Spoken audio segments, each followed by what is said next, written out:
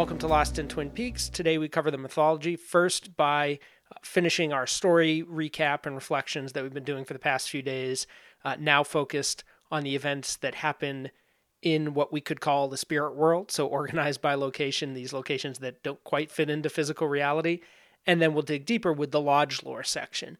Now, I avoid all spoilers in these podcasts, as I say at the outset every week. This was originally recorded for my patrons with some spoilers included.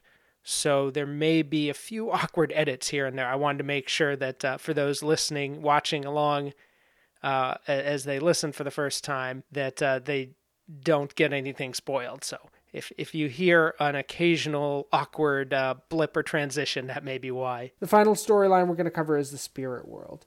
In the Red Room, Cooper sees Mike, the one-armed man.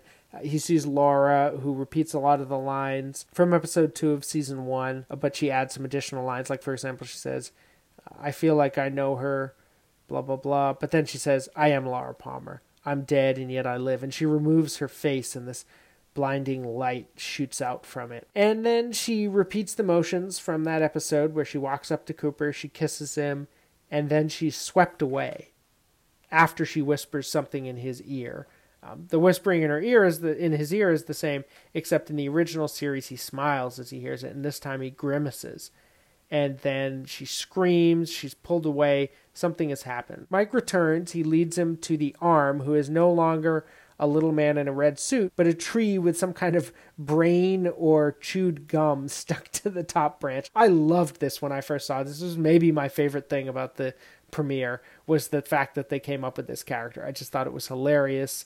I loved it. It's so Lynchian. So the arm reminds Cooper of his doppelganger. He tells him that he can go if the doppelganger returns, but when Cooper tries to leave, he can't get out. Like, he can't push his way through the curtain. He's diverted in another direction. He runs into Leland Palmer. Leland tells him to find Laura. And then finally, Cooper opens a curtain in another area. He sees Mr. C driving down a highway, and then the arm's doppelganger leaps up. It's the same thing as that little tree, except it's got a yellow head. It screams non-existence, and then Cooper falls through space, falling through the starfield. And of course, I've talked about where he ends up already in the glass box. There's a moment in this that's interesting where he sees Mike. He's looking at Mike in the couch, and then he turns his head and he sees Mike on another side of the Red Room, and it reminds me a lot of 2001: A Space Odyssey at the end of the film, with Keira Delia, who is sitting at the table, and then he looks and he sees an older version of himself, and then he sees another version, and he just keeps kind of gazing around the room,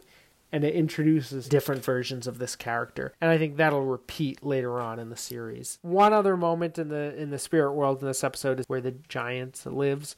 In this, it's just a black and white sequence with a phonograph playing, and Giant says, listen to the sounds. He says, remember 4:30 and Richard and Linda. There's also some bonus footage if you watch part 1 by itself, where the fireman's sitting in the room and the phonograph keeps playing and making its weird sort of cricket sounds as the credits roll. But I watched this as a 2-part, so I didn't see that sequence this time. Also in part 2, some storylines come back. One of them is the Palmer family. We see both Leland and Sarah, and at this point I think it's fair to branch these off into different stories. In Leland's case, similar to the Laura spirituality story, it just falls under the Spirit World Red Room category, at least for now. That's where we're seeing him.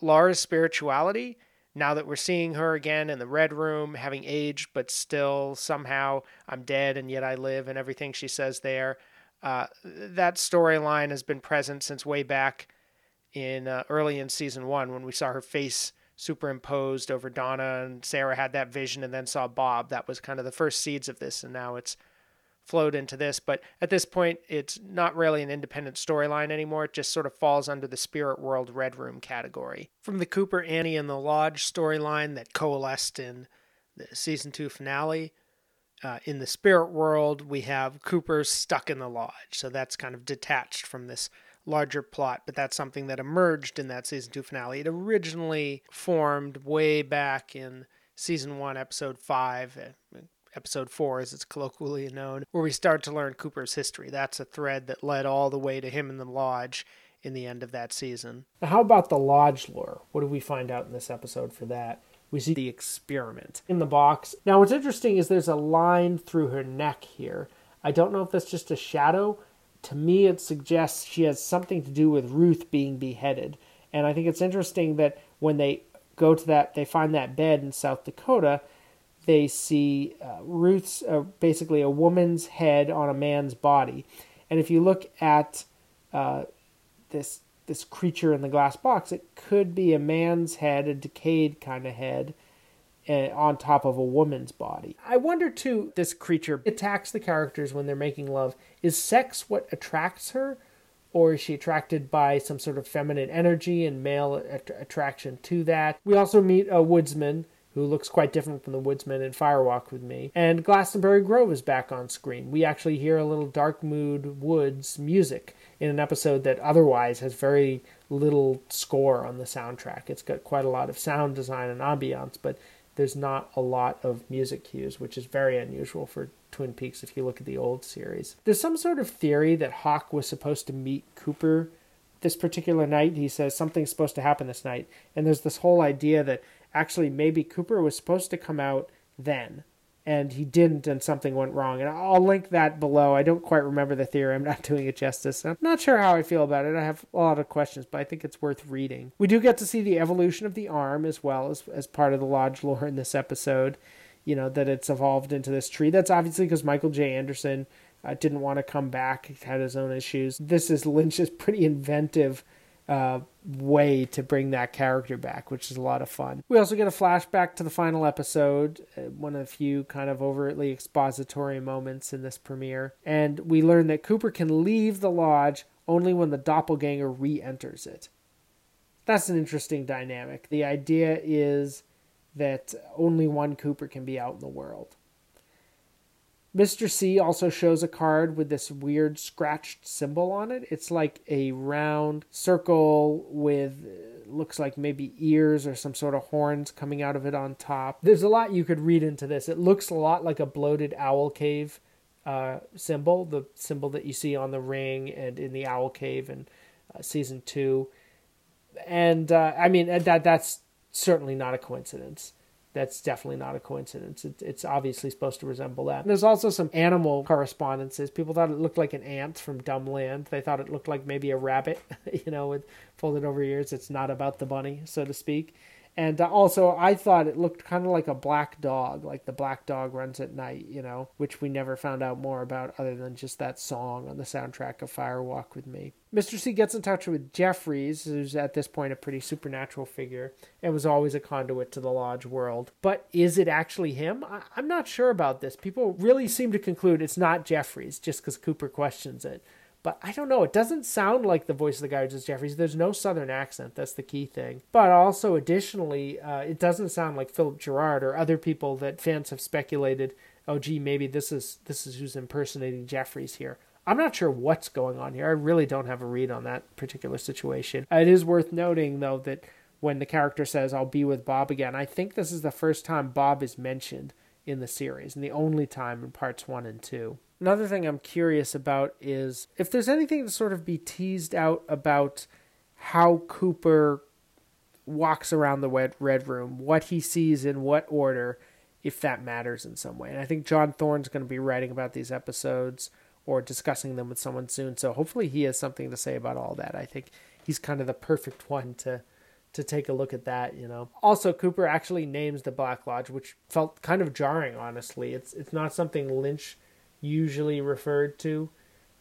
He has one line about quote-unquote the Lodge in Fire Walk with Me. Doesn't even mention the Black Lodge. But in this, you have Cooper say, that place you know is the Black Lodge. I'm supposed to go back there. Or that place people know is the Black Lodge. He mentions it explicitly, but he also says that place people know as the Black Lodge, which suggests that's not like an official title. That's just like something people have called this strange realm that he's apparently going back to. One last thing about the Lodge lore. I find it interesting that as Cooper falls through space, he's getting closer and closer. The camera is shaking. It's like, where's it going to go? Where's it going to go? And boom, we cut to the Palmer house. Thank you for listening. You can become a patron on patreon.com/Lost in the Movies. Tomorrow's episode will cover the current events, the historical context of when this series premiered. So what was in the cinema, what was on TV, just, a broad overview of that, because I can't quite get into the detail with that I used to with the seasons 1 and 2. There's just too much to cover there. And also what was in the news, what was on the cover of Time magazine, and so forth. And there's some really quite interesting topics, considering things that came down the line in later years, and also reflecting back on some past years. But I won't say much more about it than that. You can check it out tomorrow on this feed. Please rate, review, and subscribe on Apple Podcasts to help other people see this as well.